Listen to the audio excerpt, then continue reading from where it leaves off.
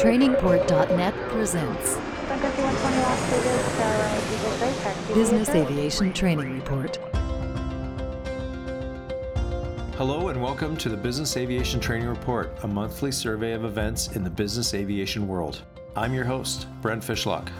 This podcast is produced by the leader in online training for business aviation, TrainingPort.net. We link the business aviation news of the day with the training needs of business operators, management, their support staff, maintainers, and pilots. We want to discuss topics that are important to business aviation professionals. So please send us your questions, comments, and suggestions at podcast@trainingport.net. That's podcast@trainingport.net. Today's podcast is about ADS-B, or Automatic Dependent Surveillance Broadcast. The FAA has issued a new rule contained in Title 14 of the Code of Federal Regulations, Part 91. This rule requires ADS-B out performance when operating in designated classes of airspace within the U.S. National Airspace System, effective January 1st, 2020.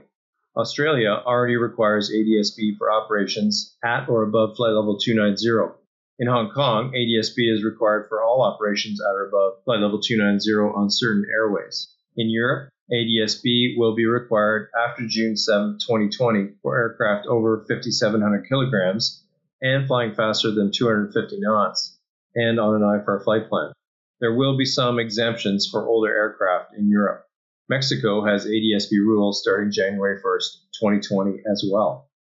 I'll touch on a few subjects: ADS-B in, ADS-B out, ADS-B NRA, which is non-radar.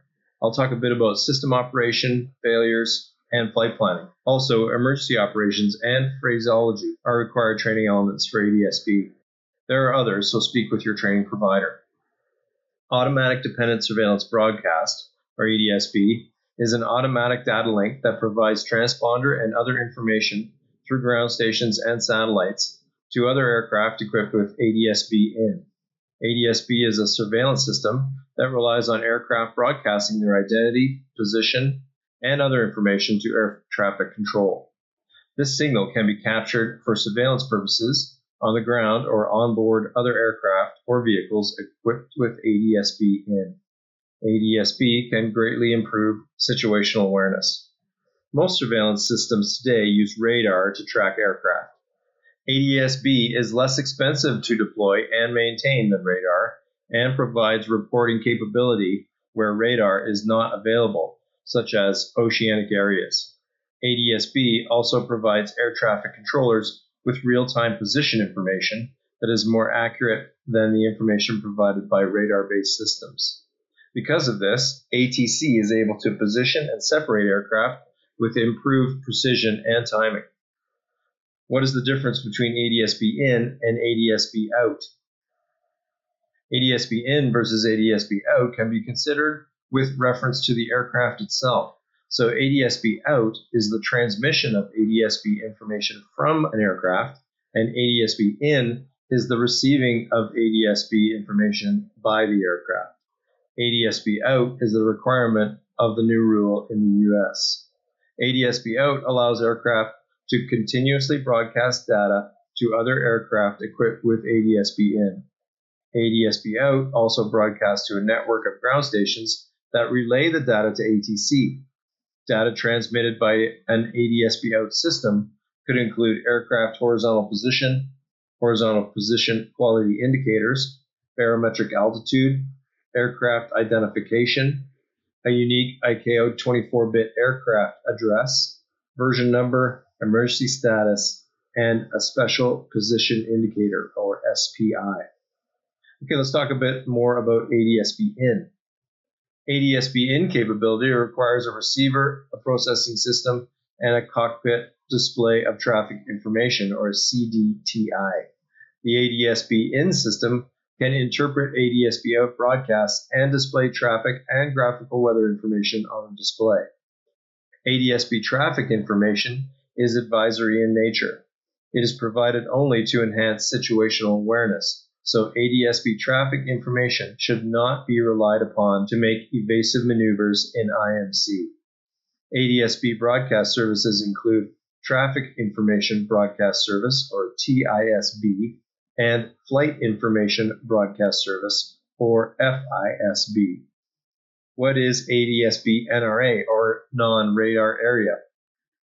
The ADS-B NRA application is intended to support ATS in the en route and terminal environment in areas where radar surveillance does not exist. Procedures used by ATC for providing separation in non-radar areas is time-consuming and inefficient. In areas where radar coverage is not feasible or economically justified, ADS-B NRA can benefit capacity, efficiency, and safety. ADS-B NRA separation minima can be less than that of current non-radar airspace, and alerting services can be enhanced by more accurate information on the latest position of aircraft. Okay, let's talk operations. The aircraft identification is inputted into the ADS-B transmit system. This can be accomplished by the FMS, a pilot control panel, or is most likely programmed into the equipment during installation. A shout out to the NBAA website, which always has great information. The NBAA describes a scenario where a crew is planning a trip in the US. The FAA has an ADS-B Service Availability Prediction Tool, or SAPT, that anticipates the ability of an aircraft to meet the requirements of Section 92-227 during a particular flight. The prediction tool is designed to be used not more than 24 hours prior to the planned departure. Let's say the crew confirms that ADS-B will be available for the trip, but later determines by NOTAM that service may be interrupted. The operator is responsible for selecting another route or another means to ensure ADS-B service on their trip. This example is specific to the US, so check your regional documentation for differences. Okay, let's talk about ADS-B functionality. What are the procedures for your aircraft with regards to flight crew input of required ADS-B data? As always, refer to your specific manual. There are a multitude of possible ADS-B message elements. However, as an example, the Code of Federal Regulations Section 91-227 requires that the pilot must enter information for message elements listed in paragraphs D7 through D10 of this section during the appropriate phase of flight. 7 through 10 are the following: an indication of the Mode 3A transponder code specified by ATC, an indication of the aircraft's call sign that is submitted on the flight plan, an indication if the flight crew has identified an emergency, radio communication failure, or unlawful interference, and an indication of the aircraft's ident to ATC. So transponder code, call sign, emergency status, and an ident for the US. If the ADS-B avionics system design does not allow for a single point of entry for required information, the applicable manual should be consulted to ensure correct data is present. The bottom line is that conflicting aircraft identification information must not be transmitted to ATC. Also, if more than one ADS-B transmit system is installed, simultaneous operation of both systems must be prevented. Let's talk ADS-B failures. Due to the fact that the ADS-B system is automatic and mostly functions without input from the flight crew, there may be limited indication of an ADS-B failure. Mode S transponders with ADS-B functionality may indicate a failure such as loss of transponder or ADS-B functionality. However, be aware that input failures such as loss of position source, such as a GPS or GNSS failure, may use the same failure indication. Therefore, it may be a challenge to determine what has actually failed. Solid system knowledge is important, as always. Here's an example. Operating in ADS-B required airspace, your left side GPS becomes invalid. The transponder is set to 1 or A, meaning the left side transponder is providing information. There may be an associated alert in your aircraft avionics or checklist, but if there is not, ensure that the transponder selector is positioned to the side with a valid GPS. This will ensure correct location services to the ADS system. As always, refer to your specific manufacturer information to ensure familiarity with device failures and function failures, as well as with the implications and procedures associated with each failure type. Can you fly with a transponder or ADS-B component unserviceable? Have a look at your MEL guidance concerning non-functioning ADS-B equipment. How does ATC know if you have ADS-B installed? Basically, 2 words: flight plan. Air traffic systems use REG or reg/ and code/ in field 18 of the ICAO flight plan form to uniquely identify an aircraft and associate it with related capabilities filed in item 10. The registration mark of the aircraft should be filed in item 18. An example is reg/ November 2567 Golf Alpha, as well as the aircraft address, which is a 6-character code. An example is code /Alpha 1529 Delta. The FAA's Info 15015 has some good information on this.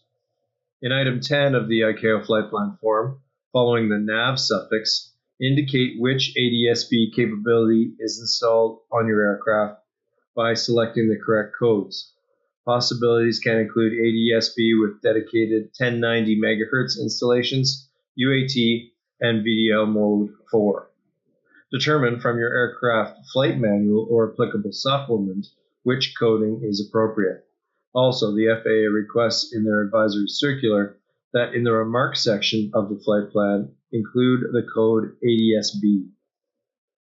There is ADS-B specific phraseology. ADS-B phraseology has developed as the technology itself has developed. ICAO has added the following standard phraseology to Doc 4444, Procedures for Air Navigation Services, or PANS, to be used by air traffic controllers. Re-enter aircraft identification. Transmit ADS-B ident. Stop ADS-B transmission. Transmit ADS-B altitude. Stop ADS-B altitude transmission. Each aircraft installation is different, so ensure that you are capable of complying with the above requests by referring to your aircraft manual.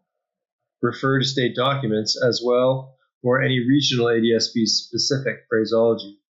Australia and Canada have their own phraseology. Let's talk about surveillance incidents and emergencies. The ADS-B system can send emergency codes as required, by example 7500, 7600, and 7700. The discrete emergency code transmission is entered in the transponder, the same as the transponder without ADS-B capability. ADS-B state or country procedures may also include the requirement to report surveillance incidents. Reporting methods can differ from country to country, so check what steps are required in the event of a surveillance incident. I won't get into it today, but regulators may require training regarding the human-machine interface with respect to ADS-B. Human factors should always be considered with the use of any automation. To speak with your training provider. So to summarize, depending on your regulator, training requirements may include operating procedures, MEL procedures, ADS-B specific phraseology, specific systems knowledge, limitations, flight planning procedures and codes, the use of ADS-B during emergency procedures, data source errors. An example could be a position error due to a GPS failure, incident reporting procedures, CRM, and the human-machine interface, and dependencies of other systems such as GPS and the flight management system, and the consequences of their failures on the ADS-B system. Okay, aviation professionals, let's change gears for a moment. In the News is a segment of the podcast where I talk about other happenings in aviation. I received some feedback about the location of the In the News segment in the podcast, so this episode has the segment at the end. Just last week, while flying at flight level 380 in the southern U.S., my flying partner and I were discussing unrelated topics when ATC came on the radio notifying us of an aircraft climbing towards us and cleared to flight level 370 as an advisory only. Before the controller could finish his traffic description, our TCAS started talking. Traffic, yellow filled box on the ND, climb, climb. Without hesitation, the flying pilot disconnected the autopilot and auto throttle and climbed out of the red box displayed on the PFD. The non-flying pilot monitored the flying pilot and called ATC, saying we were in a TCAS climb. Adjust climb was the next instruction we heard, and then clear of conflict. The flying pilot hand flew a short descent back to 380 from 385, engaged the autopilot and auto throttle, rebuilt the flight mode annunciator, and monitored the level off at 380. After we called level, the controller verified we had an RA. The other aircraft flew past and was cleared to a higher altitude. We debriefed the event that moment and continued on. I hadn't experienced an RA in more than 7 years, and it's interesting how one's training kicks in automatically. Learn more about ACAS TCAS procedures and training at the trainingport.net website. I hope you've enjoyed today's podcast. I'll put links in the show notes to the relevant advisory circulars. You can also go to the trainingport.net website for more information on ADSB training. Have a great day, and thanks for listening. That's our podcast for today. Podcast notes will be posted on our blog at trainingport.net/podcast. We aim to discuss topics that are relevant to business aviation professionals, and we would love to hear your suggestions for future podcasts. You can email us at podcast@trainingport.net. That's podcast@trainingport.net. Don't forget to rate us on iTunes. Subscribe to this podcast so you'll never miss an episode. This podcast is brought to you by trainingport.net, leader in online business aviation training. I'm your host, Brent Fishlock. Have a great day, and thank you for listening to Business Aviation Training Report. For more information on each episode, visit us at www.trainingport.net/podcast. Trainingport.net, helping business aviation professionals excel.